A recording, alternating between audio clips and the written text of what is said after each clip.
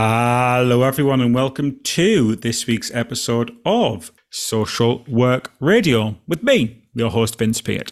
Once again, and always, we are joined by our co-host, Tilly Baden. Tilly, my friend, how the devil are you? How have things been since you were last aboard the good ship SWR? Hello, everyone. Yeah, things are really good, thank you. I've just got back from Spain. How was that? What did you get up to? I had the most amazing time. Seeing one of my childhood friends get married. It was such a nice wedding. It was 2 days worth of celebrations. So on the first day, they had the Jewish celebrations because her now husband is Jewish. And then on the second day, they had Hindu celebrations because she comes from India and she's Hindu. So which was the formal marriage? So neither. They'd actually got married the day before, I believe. Right. But they needed to go through like the full ceremonies of each culture. Yeah. And it was just so nice seeing these two families from completely different cultures come together and really embrace each other's traditions. And they had people from all over the world there. It was just such a magical wedding, really. It was in a beautiful location in Ronda, which is in southern Spain. So the weather was gorgeous. It was a very remote location, I must say. It was about 40 minutes or so by minibus from the town, but on unpaved roads that were rather scary. And even in first gear, the wheels were spinning on the bus on some of the hills. They could barely get up and down. So that was a bit of an adventure. But it was a really nice time. And I went away with my best friend, Nikki, and we hadn't had a good catch up for like a few days like that for a really long time. So it was nice to just spend some quality time with her, and just enjoy the sunshine, really. So I've come back to England and it's still sunny, but not quite as hot. But I'm still in holiday mode. I don't know if I can even get my head back into social work to do this podcast because social work is a million miles away from my brain right now. Yeah, here you are, once again, putting yourself in the arena for the sake of our listeners and the social work world. Exactly. I'm not going to miss it. Well, I couldn't miss a podcast show. That's very important. Well, today's podcast subject, it isn't too hard. It's not, obviously, not compared to last week when we were talking about murderous baby killers. Yeah, it's not quite so harrowing. No. But still quite a poignant topic, though. But before we get into that, how are you? How's your week been? I feel like I haven't really spoken to you because I've been living it up in Spain. I'm going to be a beard boy. Yeah. Oh, I'm so excited. Yes. Okay. Yeah. I do this about once a year. Once a year, I just think I'm going to try now. I'm going to try and be a beard boy now. I just go au natural, but this time I've got products. I've bought the gear. I'm fully equipped to grow a beard. I've got if it don't come right this time, it's never going to come. I've got the tools of the beard trade. Nice. Okay, I'm all for it. I love a beard. That's great. I've got a beard trimmer. I've got a beard brush.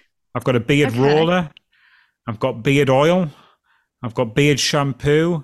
I've got beard exfoliator. Wow, you really have gone all out. I'm impressed. Yeah, I'm a beard boy.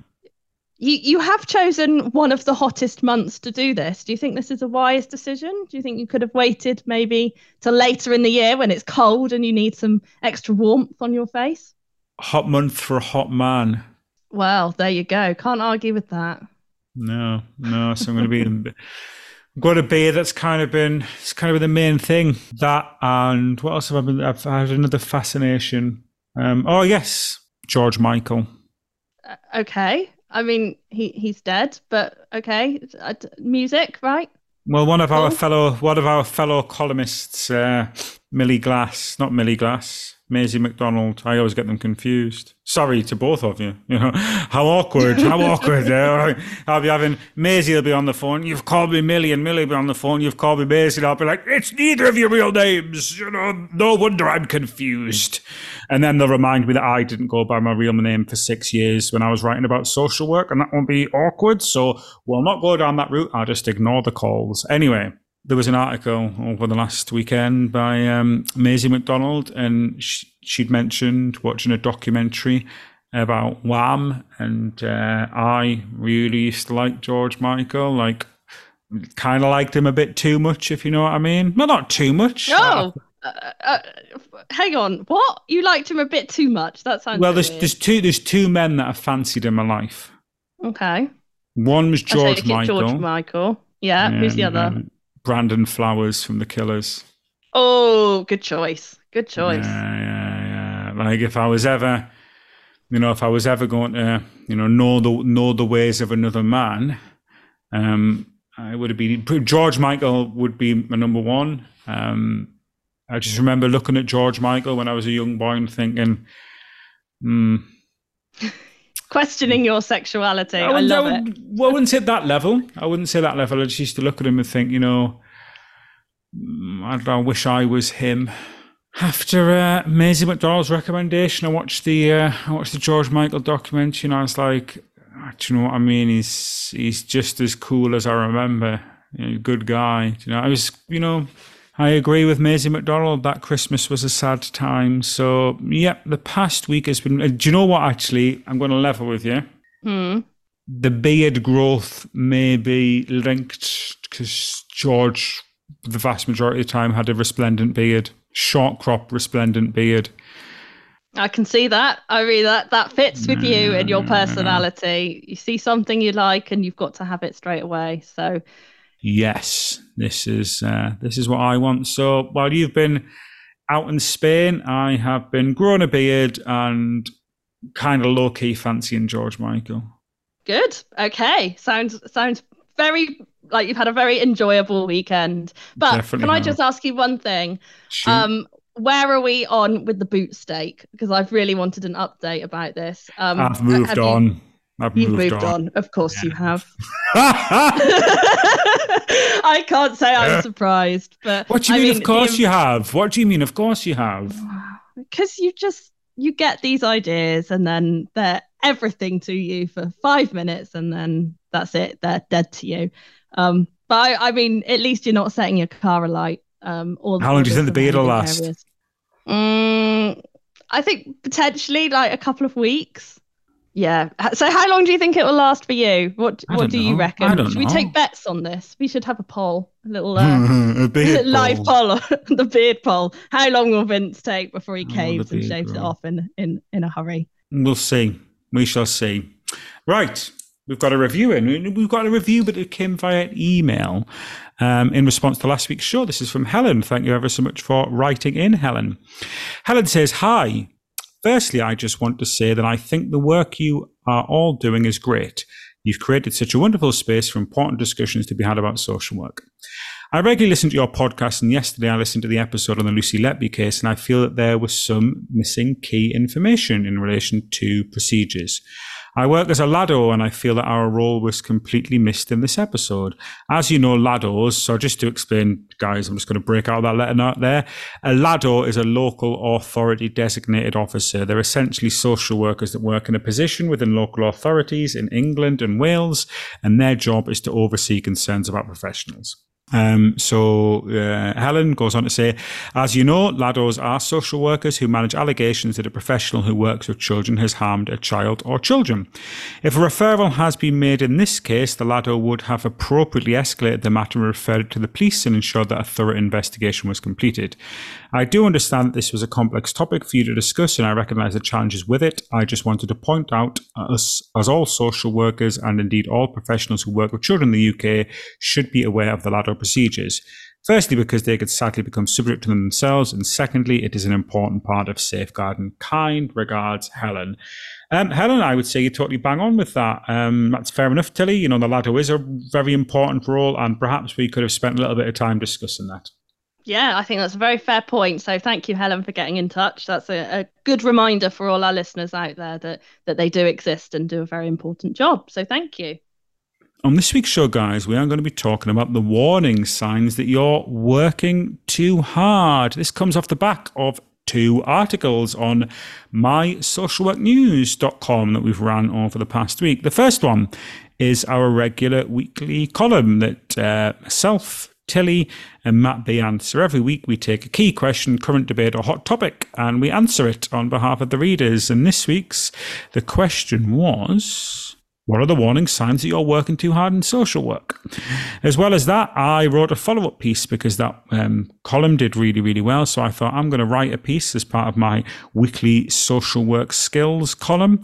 And I wrote a column about the 10 signs that you're working too hard as a social worker. So given these went down really well, and we have spent many a podcast warning Tilly about her hard working, but such is fate that the 1 week where she hasn't worked hard and she's taken time for herself, for some reason we've chosen this week to do the podcast on this subject. But hey ho, that's the way life goes. So Tilly, let's take it back a step then. Even though you have had a brilliant time off and you're in holiday mode, which is absolutely excellent, and long may that continue, my friend.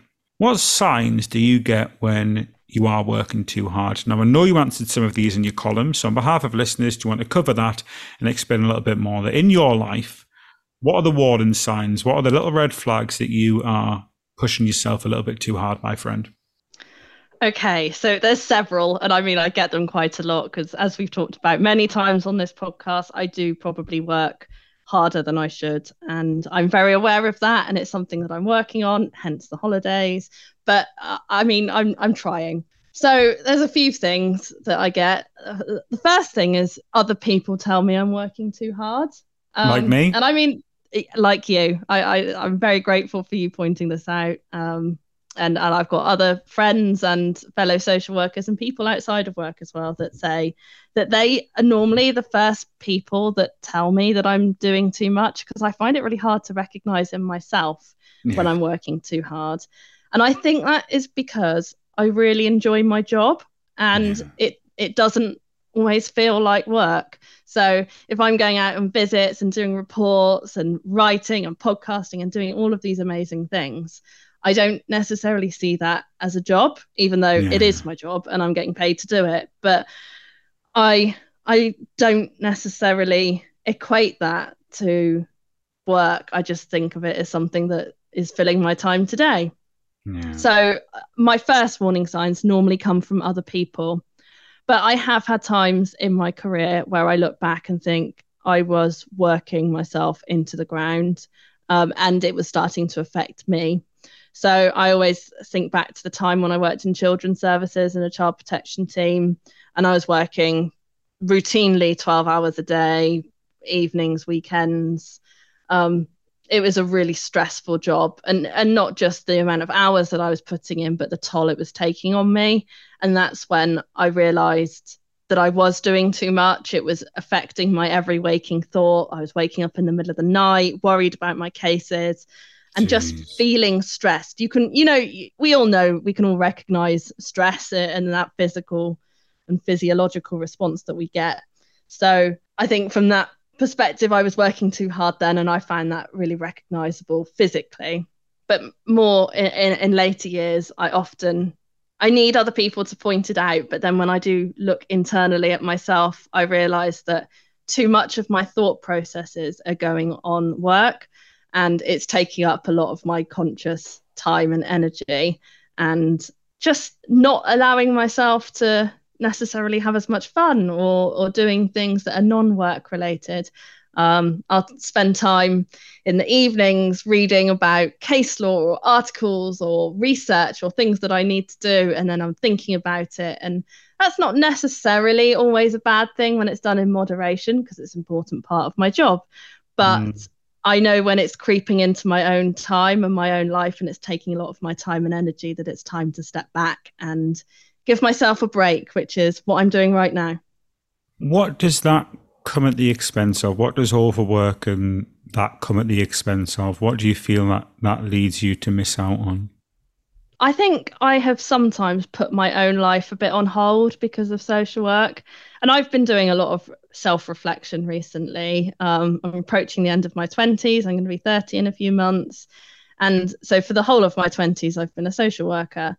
And I feel like I've dedicated this last decade to social work and improving and getting forward in my career. Yeah. And actually that's sometimes come at the expense of other life experiences. All my thoughts and drives have been around work and my career and development professionally, whereas actually I probably need to take some time to develop personally as well and spend time and energy on myself and doing things that make me happy. So that's going to be my focus for my next decade. So in my 30s, I want to do a lot more traveling. I want to see more of the world. I want to really focus on my friends and family and time outside of work, because I've reached the point in my career now where I'm very comfortable where I am. I don't necessarily have huge ambitions to progress much further. I like the level of management that I'm at. I mean, I might go up sort of one management level, but that's not a real driving factor anymore. I don't want to go much higher up the management chain. I think that then you get drawn into too much about budgets and macro decisions. I still love the people connection that I have on a day-to-day basis, and I don't want to lose that. So I think that is where I'm sort of heading towards. That's the direction that I want to do. My career is fairly stable. I can just carry on, do my work, do my hours, but actually start living my life a bit more. But there is a great benefit to doing what you've done, though, in the fact that you're entering your 30s next year with a stable career that you excel in, significantly high up the management chain already, with a very comfortable job that you like and you can do very well, and with all the opportunities that come with that. So yes, of course, you potentially sacrifice some experiences in your 20s, but because of that, you're in a position to have a lot better experiences in your 30s. So could the argument be, have you really missed out, or have you simply been paying it forward for yourself? Well, perhaps I have. And I suppose I'm very grateful it passed me for doing that. I've put in the legwork. So now that I can enjoy my time a bit more. But equally, I wouldn't want other people to necessarily follow in my footsteps, because life is so precious. And I think if you're constantly doing things if you're living for the weekend and you're putting all of your effort into your career and you're forgetting to live at the same time, you never know when a disaster could happen, and you could be in a position where you've then missed out because you've just been doing work and not enjoyed your life. So I think there's a balance that you need to have between. Yes, but everyone contends with those pressures, Tilly. Regardless of what career you're in, everyone contends with three competing pressures, which are to provide for yourself or your family through work. That's the first pressure. The second pressure is to spend time with your family and loved ones, whether you've got children or not, to spend time with your friends and family.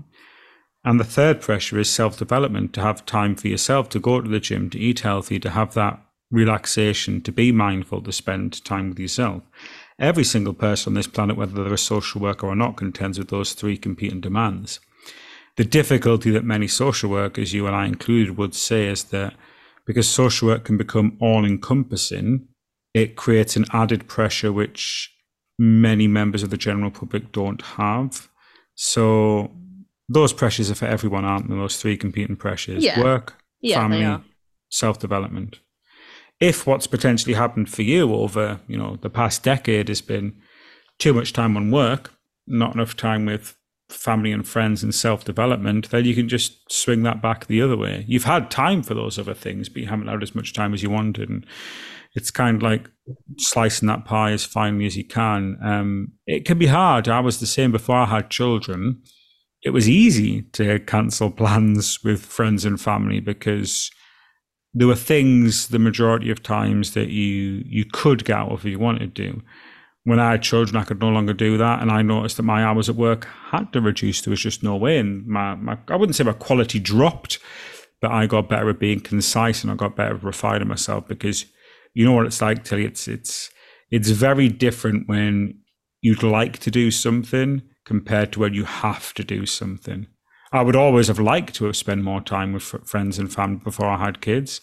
But when I had my children, I had to spend time with them. I have to be there at the school gates to pick them up at 3:30. I have to be there after school club to pick them up at 5. I've got no other option. That's just got to be done. And it can be helpful to have those commitments, I think. Now, I'm being very, very clear with you and all our listeners. You can make those promises to yourself. You don't have to have children to make those promises. I make those promises to my children, but you, Tilly, you could make those promises to yourself. You could say, no, I'm going to log off at 3:30 for me. I'm going to make commitments. I'm going to have an appointment, I'm going to go to a spa day. I'm going to see a friend. You can make those promises to yourself. The reason why you make those promises will be different for everyone. For me, I had to make those promises about my work-life balance for the sake of my children, because I didn't love myself enough to do that for me. That's a fault in me. I didn't love myself enough to do that, but I do love my children enough to do that. Now I'm learning to love myself enough to do that. And that's very powerful. Because if you can do it for yourself and you can do it for other people, that's a beautiful synergy right there. It really is. Yeah, and I'm pleased you're recognizing that as well, because that's something that we've talked about before, isn't it? That it's very easy to put others first, and I think that's a trait that many social workers experience. We do our jobs to support other people, but we can't do that if you're not looking after yourself. No, and that comes back to the signs of my overwork were really, really obvious. They were all physical. I used to get tenseness in my shoulders and arms. I used to get tight pains in my chest. I used to find myself teeth grinding, clenching my jaw. I would have stomach cramps. I would get really, really obvious, physical symptoms of stress. I would have other issues. I'd struggle to maintain a healthy routine in my life. I would go to bed late, get up late. I'd wake up in the middle of the night. I would be more irritable and snap. I'm sure you have seen me at times being quite irritable and easily irked by people, my friend. Never. I would never believe that. You're a picture of Zen. You are. Well, I am now, always. But I didn't. I am now, but I didn't used to be. Wasting my time on social media, computer games, other distractions like that. All things that were essentially pushing away the feeling of anxiety from overwork. And I'll level with you, Tilly, for many, many years, most of those which you've known me, I tend to downplay those symptoms of signs of physical health issues. I've got a hiatus hernia, my food intolerances, I blamed those. But I'd say over the past 3.5 years, but particularly since, especially there's been a bit of an acceleration, and then sort of April, May this year as well. I can accept it. I can label those and recognize them for what they are, because what I used to recognize signs of overwork as were symptoms of weakness. I used to see those, and because I'm driven to be strong and I'm driven to provide the very best that I can by the people who rely on me, and I include the clients that I support in that one and the local authorities that employ me. I was very, very driven to do the best by everybody. And I saw doing the best by everybody meant that I couldn't do the best by myself. Well, I had to if there was something that had to be sacrificed, it was me. My sleep, it was my quality of life, it was my free time, it was my happiness. Because that was an easy thing to sacrifice, because it didn't hurt anyone else apart from me. What I realized is I had that completely wrong. Because since I started doing meditation, since I've started, exercising more, started eating healthy, since I've started saying, I'm only going to work. I don't work weekends anymore. Sometimes if we meet up, or sometimes I have to write a report on a weekend, but I used to work 7 days a week regardless. It was just the norm. I didn't always do lots of work on a Saturday and Sunday, but I would always find a couple of hours. If I had free time, I would fill it with work. Now I'm only ever booking things in Monday to Friday. I won't book in anything on the weekend unless I have to. And I don't put pressure on myself if I have to. I used to say to myself, right, I can't book anything on the weekends. And if I had to book things in on the weekend, I would see it as a massive tragedy. I would beat myself up about it. Like, well, why on earth are you booking that on a weekend? Now I just see that as necessary. I don't attribute more weight to things than what they are. I don't attribute emotional weight to the work I've got to do. I've got to do it. That's work I've got to do. I've got to do it. It's as simple as that. It might be on a weekend occasionally, but I'm going to have a goal and I'm going to have an ideal that I won't work on weekends. If I break that goal and if I break that ideal, I'm not going to throw the baby out of the bathwater or cut my nose off to spite my face. I'm not going to make myself doubly feel bad, because I'll feel bad for work and weekends, but then I'll feel bad for the guilt. It makes no sense at all. And this is what I think I've learned to do, is recognize those symptoms of overwork, know them for what they are. They're not physical. They're a manifestation of stress and mental anxiety. See them as the warning signs that my body is telling me, accept them for what they are. And rather, this is a very powerful thing that I've done, and listeners might want to try this. I was doing a guided meditation a couple of months back, and it was very, very powerful. And it said, when you feel anxious or worried, you don't say to yourself, I am anxious. What you say to yourself is, there is anxiety. So you don't become your mind or your body, but you become the observer. And I found being able to separate that helped me recognize those signs of overwork. And yeah, I probably still work a little bit harder than most people, but I'm happy to do that because I've got high standards and I want to do the best by people, the people that I support. But I don't beat myself up for it anymore. And I don't work weekends or evenings unless I genuinely have to. Like, I'm not booking it in as a matter of routine. And as soon as I was able to recognize those symptoms of overwork for what they are and respond to them and see my response to them and recognition of them as a sign of strength, as opposed to a sign of weakness, the world opened up for me. It really did. I love that. And I think just to pick up on when you were talking about that guilt of feeling that you shouldn't be doing this. And I think that's, again, a huge pressure that we don't necessarily talk about very often, because we have these ideals that you need to have a work-life balance and we're all talking about it. But, when you break that, the guilt can be crippling and it can be worse than the actual thing itself. So you've got to learn to forgive yourself. Yeah, you really have. And be kind to yourself as kind as you are to the people that you're supporting. Yeah. And what I do as well now is, when I do have weekends to myself, I make sure I do high quality things. And that's something else that I've learned is when I used to have free time to myself, I was so exhausted that even when I had free time to myself, I couldn't do much more than sit and play a computer game, watch television or something like that. Whereas now when I've got free time to myself, I'll book nice things. I'll do something, I'll go to a gig, I'll go to the football, I'll go to boxing, I'll, go away for a weekend or something. I'll have that quality time. I'll intentionally book in things with friends and family. And it's having that quality time. And you realize is that doing meaningful things with your free time, it might feel like, I don't want to get up and do anything, but that energizes you. You get the energy to be better at work. And when you start being better at work, and when you start getting more energy, you find you can be a lot more productive at work. And I find that since living healthier, and again, I quite often say this about my healthy living choices. They're not for everybody. It's just what works for me. But since living healthy and embracing that, I can do more work in 4 hours than I used to do in 8 because my mind isn't clouded. My mind's clear. I'm thinking straight. I'm fueling my body well. I'm taking the time out. I'm not occupied by petty troubles that are occupying my mind because my mind's clear and I can be concise and I can be committed. When you do that, you can find you can thrive. So it's not necessarily the volume of work. It's how you go about handling that and how you can prepare yourself for it. But it's all well and good for me to say this because I went through many, many years when I wasn't handling it well at all and everything was sacrificed and I was spinning too many plates. But then you learn what works for other people might not work for me. What works for me might not work for other people. On that note then, Tilly, you're a manager. Do you have to be attuned to the signs of overwork in your social workers? And does everybody show these signs of overwork in different ways? What kind of signs will you see in others that you might not see in yourself? So, yeah, you have to be attuned to the people that you're supporting because they become your caseload when you're a manager. Yeah, tell me about that.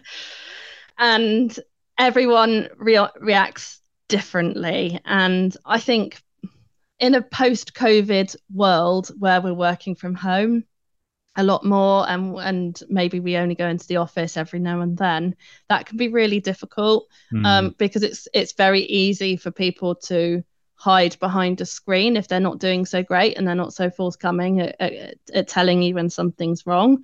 So you've got to notice the other signs. So things that I look out for are things like people are volunteering for more stuff than they should be, or equally people are then struggling and not volunteering and almost not acting like a team player, but they're not doing that because there's a problem and they're not able to because everyone wants to work and work together as a team. I'm very lucky that I've got a really cohesive team. But if someone's not necessarily chipping in as much, then I know that person is probably going through something, and that's when you've got to unpick those things in supervision because that's not any of their personalities naturally. That they work as hard as they possibly can. Other times you can pick it up once you know someone, or even if you don't know someone and you're still getting to know them.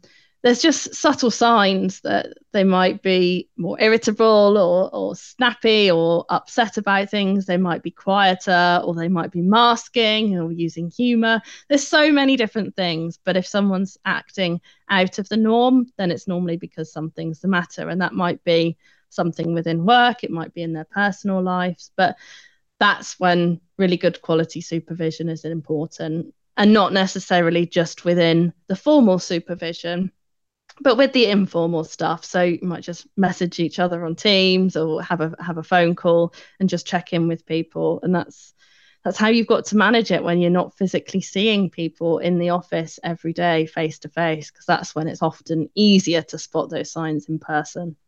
How do you sensitively raise the issue of the showing those signs of stress then? Because it's all well and good recognizing them. And I ask you this because, as you know, I'm not always the most sensitive of souls.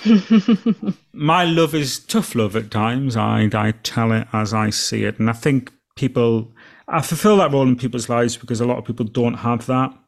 And I like the fact that if people come, as you've experienced yourself, my friend, I'm always consistent. If people come to me for advice, they'll get it straight up. If people are coming to me for advice, then they always know it's always going to be the same. I'll tell them exactly as it is and exactly how I see it. It won't be cruel, but it'll be straight down the line. But well, this is what you need. This is what I think you should do. This is my situation. This is my view. If you want to get different advice from different people who may, just sit there and talk about your feelings and what should happen and what shouldn't have happened and dwell in the past, that's fair enough. But I'm a man of action. If someone comes to me for advice, it's like, well, this is what you need to do. Let go of it. Let's move forward. Let's make a plan of action. And people can take that or leave it, but that's how it comes from me. People that don't know me well might see it as insensitive, but for me, I give people the advice that I would want. How could you sensitively raise the issue of others showing signs of stress, though? Because my approach would not go down too well as a social work manager. And I didn't really use that approach as a social work manager because the advice you can give to friends is very different to the ones that you can give people in the workplace. So as someone who has done that and is likely to do it more sensitively on many more occasions, how do you broach this issue with people, my friend? Well, the best way, I think, is to have these conversations in advance of things happening. And everyone likes a different approach, and you've got to be very mindful of that when you are a manager and tailor your approach accordingly. Yes. So ideally, I would have liked to have had this conversation with someone beforehand and say, look, what are the signs when you're getting stressed? How would you like me to deal with this? Do you want me to be the tough love? Do you want the listening ear? Do you want the compassionate? Whatever it is, how do you want me to respond? And then I would be able to do that in the situation. But obviously that's a perfect world, and that doesn't always happen. And I think it's the same way that you would address something with someone that you're supporting on your caseload. You would want to get the issues out in the open, but in a very sensitive way, and just be kind about how you do it and say, look, I've noticed these things. I want to be here for you. I want to support you. Tell me how. Would you like to talk about these things, or do you want to talk to someone else about these things, or how are we going to tackle the problem, and just kind of be guided by them. I think that's really important because, as you say, everyone needs different things at different times, and one situation you might need it for one approach, and then the next week you might need something else. It very much depends, but you're led by the person that you're supporting, whether that's someone on your caseload or a supervisee. Are we both guilty of working too hard ourselves then, Tilly? Oh yes. I mean, yes, I'm working on it. And I think it comes in peaks and troughs. It's not I always work so ridiculously hard. There are times when I don't work enough, probably. I get very distracted by things, and I'm a terrible procrastinator when I've got important things to do. I like to work to a deadline. I need a deadline. I'm not very good when tasks are open-ended. But there are times, certainly, when I've realised that I've worked harder than I should, and as I've already talked about today. But let's tell you, right, okay. I think we're both in danger here of downplaying what working hard gets you Working hard gets you rewards, does it not? Yeah. They're not. Yes, working hard isn't a bad thing universally.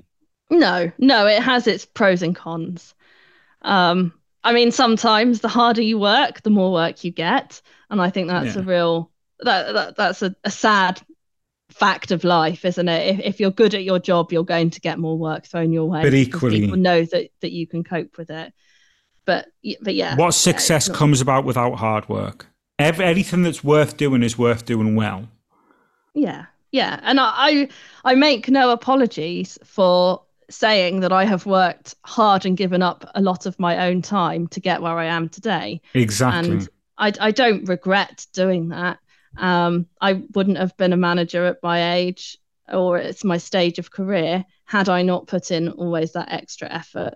And if you and I hadn't been hard working, we wouldn't be doing this podcast right now. Our listeners who've succeeded in their fields, everyone has to work hard.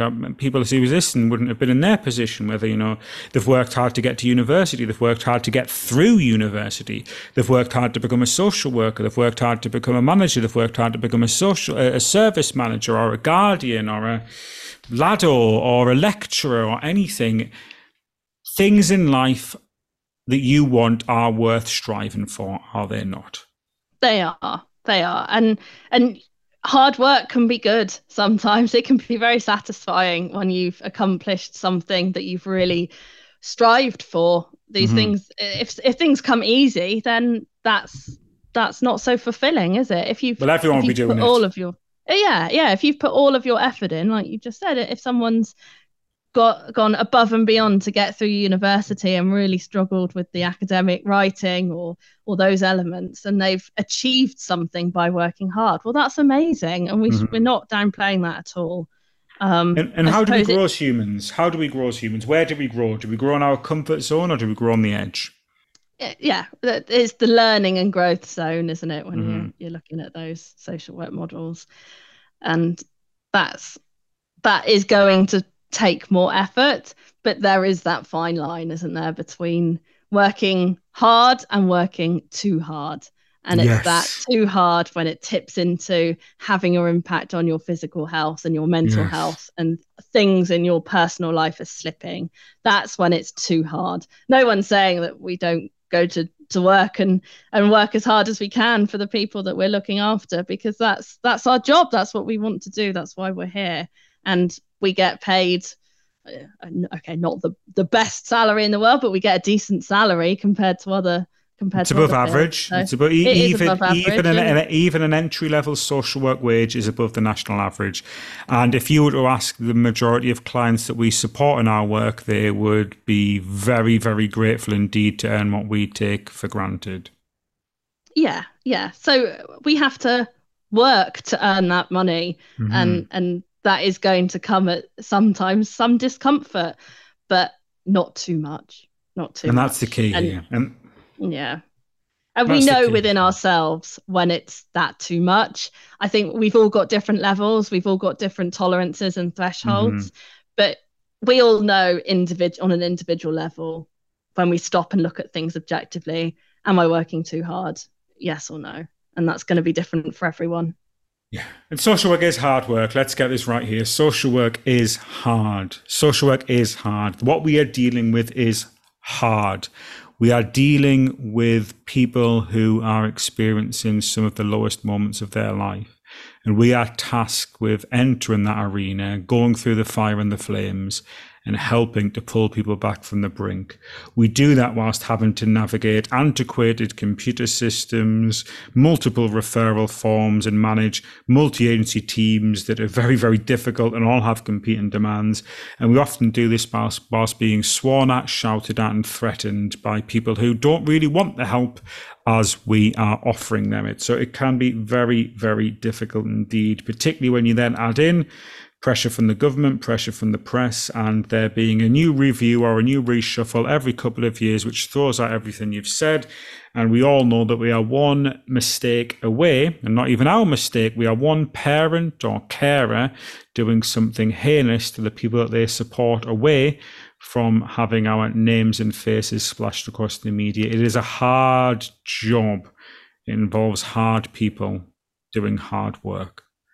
And that is what we are. We are hard people doing hard work and hard jobs. But with hard work and doing hard jobs and being hard people, we can see massive rewards, not only for ourselves, but most importantly for the clients that we support. And it is always, in my opinion, Tilly, always worth it. Yes, there have been many a night where I thought, I wish I didn't have this deadline and I wish I didn't have this to do.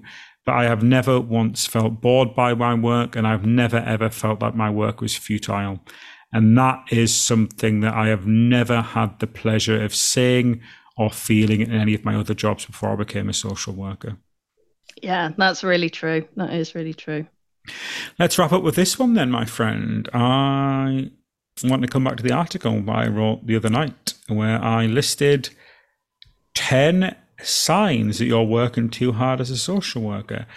Can we go for these one by one and both be fully honest and admit if we have felt these things or not? And if we do feel these things, how they come about? Are you up for this, my friend? I'm in this with you. It's, parity here, my friend. Should we do this? Good. Yeah, both of us together. Let's go. We are on the good ship SWR together. As always. Me, the captain, and you, my first mate. Or would you be the captain? Would you like to be the captain now? No, you can be the captain. I'll let you have the responsibility. I feel like you're better suited to that task. I like that. Call me captain again. No, because you're going to make it weird. No, call me captain. Just say, go ahead, captain. Go on, do it.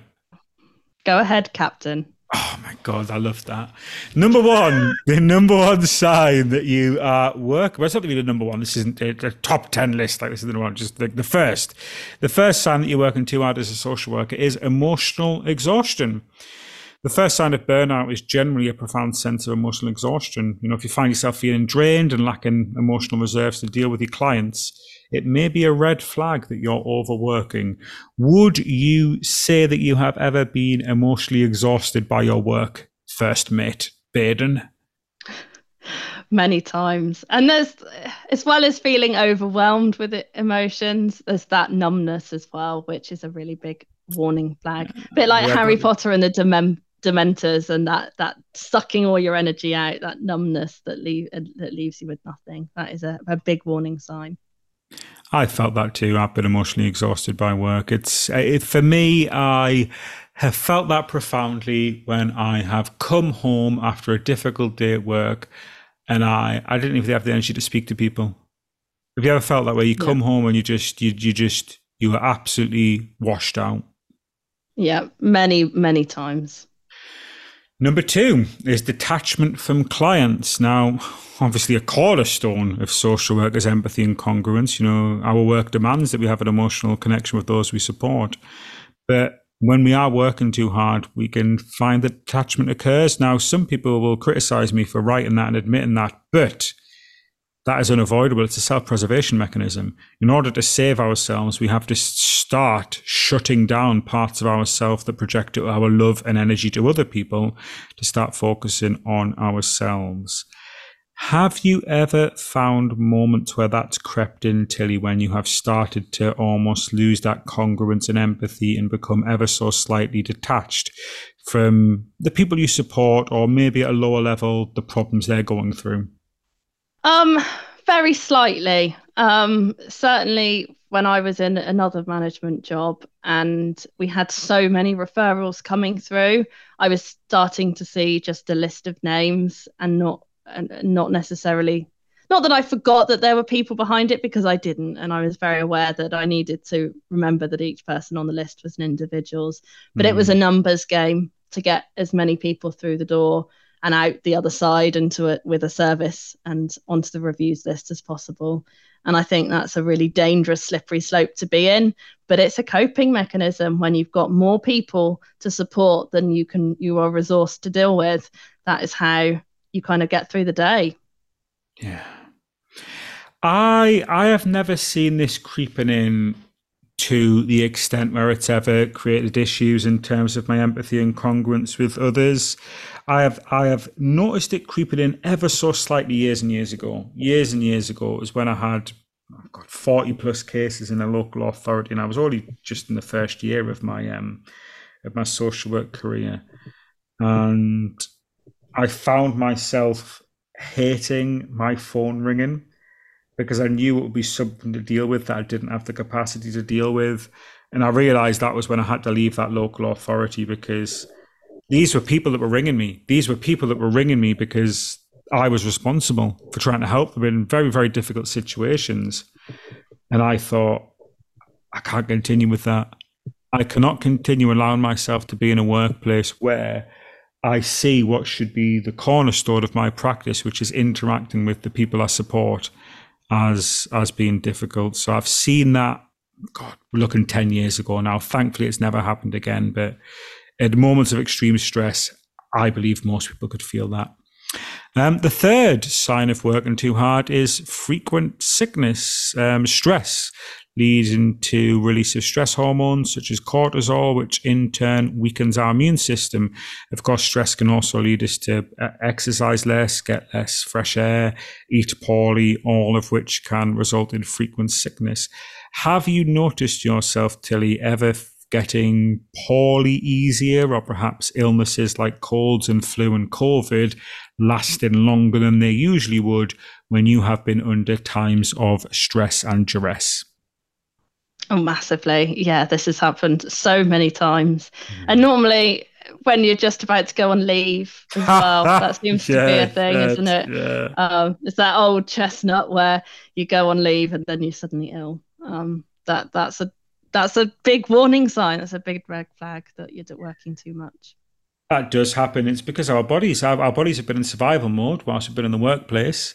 And as soon as we step out of the workplace, our bodies relax. And when they relax, we can finally, we finally have the sort of ability for our bodies to recognize what's really happening, and we get sick. But yeah, I've noticed that since I've moved into less stressful lines of work and have been able to manage that stress better, I've been, touch wood, I've been a lot healthier. Number 4, difficulty in decision making. Overwork, clouding our judgments, making things more difficult to understand, and really sort of making us fuzzy-headed and not even able to make basic decisions, or perhaps being able to make decisions but not seeing the long-term picture. Have you ever noticed that you've been so stressed that you've struggled to make decisions either in a personal or professional capacity, or have perhaps found seemingly easy decisions a lot harder to make because you've attributed lots of stress to them and felt like at times, you couldn't do right for doing wrong? Yeah, so my warning sign there is if I'm making really snap decisions, yes, and not really thinking things through. I don't generally have a difficulty making decisions. I'm quite a decisive person, but I notice if I'm being a little bit more not even risk positive, because taking positive risks is a really good thing, but being more impulsive, I suppose, or making snap rash decisions, then I know that that's a warning sign that I'm overloaded and can't think things through thoroughly. And that is the point, isn't it? It's, if you're particularly in a position of management or a position where you're working independently like I am, it's on you. It's on you to make a decision. You haven't got a manager you can go to. You are the manager. I haven't got another person I can go to. It's on me. Luckily, I haven't been in a position like this for years and years and years, so luckily I don't feel it now. But if you are in those positions and the decision is on you and you can't go to someone for help and you don't have the clarity of mind or the peace of mind to make those decisions, that is when mistakes get made, do they not? Of course they do. Yeah, that's a really dangerous place. Number 5 is reduced productivity. And this is really ironic because working too hard can sometimes make you not be able to work as hard. It can reduce your productivity. It's like I said earlier, when I have a clear mind and I'm consistent and I'm calm, I can do double the work in the same amount of time. Have you, I know the answer to this one, we all know the answer to this one, but I'm going to ask it anyway. Surprise, surprise, Tilly, have you ever found that your productivity has gone down because you've been working too hard? Of course I have. Of course. I'm terrible at procrastinating.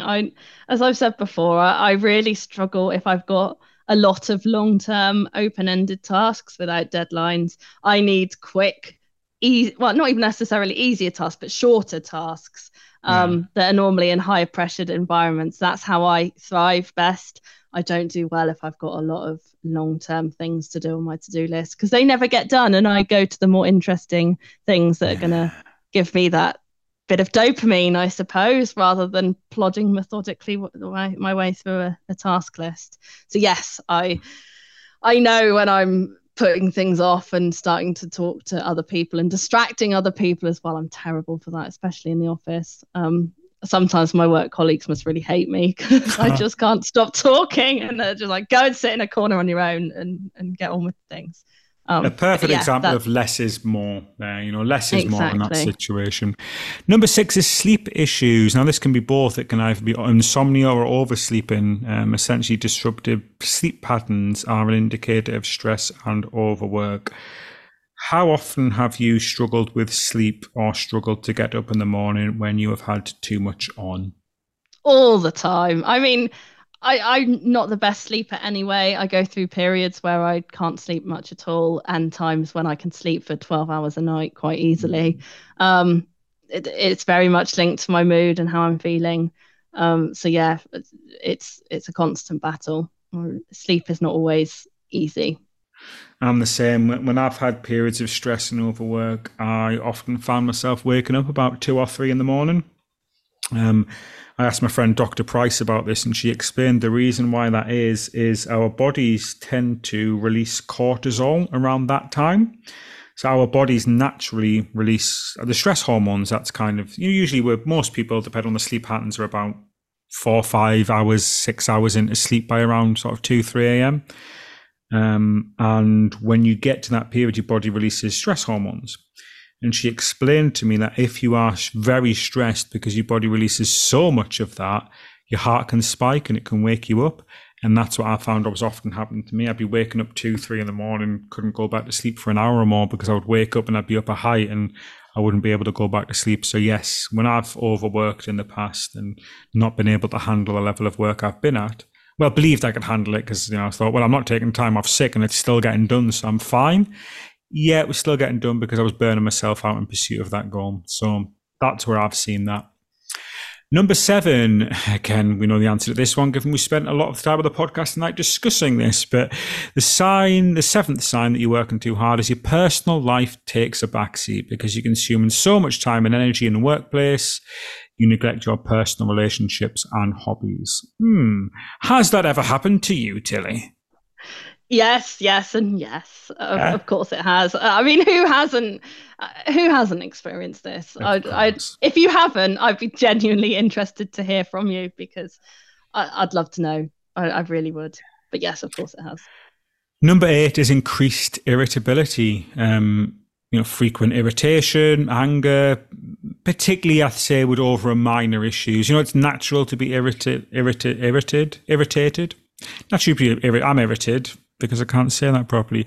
It is natural to be irritated about major things in life and even have the occasional little thing that you get worked up about. But at times of overwork, what we can do is we can really get worked up about minor things, and a lot of our stress and pressure about major things in the workplace that we are pushing down inside of us and hiding away because we're trying to pretend to the world we're okay, that can find itself spilling out in seemingly benign and trivial situations. Has that ever happened to you, Tilly? I mean, it probably has, but that's a not really something that I experience. I'm quite a laid back person. And I think if anything, I flip the other way, that I go too laid back and I'm just like, yeah, whatever, don't care, just do it. Rather than getting irritated and worked up about it. So that's equally as dangerous. So, but yeah, it's a different way around for me. I found that happening to me because I am so laid back in more or less every single aspect of my life. Like, major things never bother me. But I know that if I know that I'm stressed and I'm worried about something, but I'm not accepting it, when something tiny will really bother me, because nothing usually bothers me at all. As you've known me for a long time, Tilly. I'm very calm about most things. Most things I can easily let wash over me. But I know that there's something underlying that I'm not dealing with. It could be stress in my personal life. It could be stress to do with work. It could be both. But if I find myself falling out and not being able to handle, or getting really confused and worked up and kind of like my brain in a bit of a fuzz, and getting angry and irritated about minor things, that's usually a pretty major sign that there's something bigger going on for me. And the 9th sign is neglecting self-care, skipping meals, slacking on exercise, eating junk food, maybe not doing your hair that day or doing your makeup if you would usually do it. Of course, if you don't usually do it, that's not out of the ordinary, but essentially slips that come into place of your usual standards you have for yourself, whatever they may be. That neglecting of your usual standards of self-care, and everybody's self-care is different, but whatever your usual standard is that you aspire to, if you slip from that, it can usually be a sign of poor self-care. Have you ever found that happening to you when you've been overworked, Tilly? Yeah, mine's normally around food. That's the biggest crux for me. Nice. Yeah, either skipping meals or overeating. There's not normally much in between. It's one or the other for me. But yeah, that's a big warning sign for me. It was alcohol when I used to drink. This was alcohol for me. And I was never a big drinker. I haven't gone out and got, really, really drunk for a hell of a long time. But for me, it was daily alcohol use. Just at a low level, it'd be like a glass of wine a night, a gin and tonic a night. Sometimes as soon as I got home from work, pour myself a glass of wine at like 5:30, 6. But making it a daily thing. It was the combination of, I used to find that to be tragic as it sounds. Sometimes the only thing I was really looking forward to in a day was coming home, getting a takeaway on the way home and having a large glass of wine sitting in front of the telly. And look, it was nice. It was nice, but it was making me poorly. It was, I could sense the difference in that. And it was, that for me was a sign, not taking care of how I dressed as much, just sort of putting the first thing on that I woke up and saw in the morning, not going for my haircut as regular, sometimes, not shaving for a day or two, making that a regular thing. Those were the kind of signs that I knew that I was dealing with too much, because I knew I had the time for those things. It wasn't a time issue, because you're talking about like minutes, 10 minutes or something to do those things. And you're talking about like 20 minutes to cook yourself something healthy. It was more giving myself those tiny little mercies. I was having such a stressful time and going through such difficulties that I deserve to treat myself. I shouldn't put as much effort in today. I'll just have a glass of wine. I'll just have a bag of chocolates. I'll just, get myself a kebab on the way home. It was self-soothing away the difficulties that I was facing. And it was just so counterproductive, because it was making things worse. And when I stopped that and I started taking more responsibility for my own actions, things improved dramatically. Do you get that feeling? Have you felt that way before, where you sort of feel that you deserve to reward yourself because of the crap that you're going through? Oh, it's a constant battle, Vince. Constant.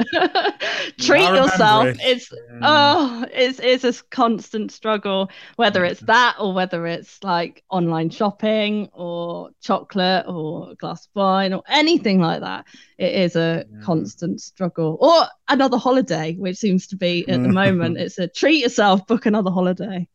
No, I'm grateful, because I haven't been in that position for a long time, since I sort of, accepted things. And I haven't, my diet's very clean.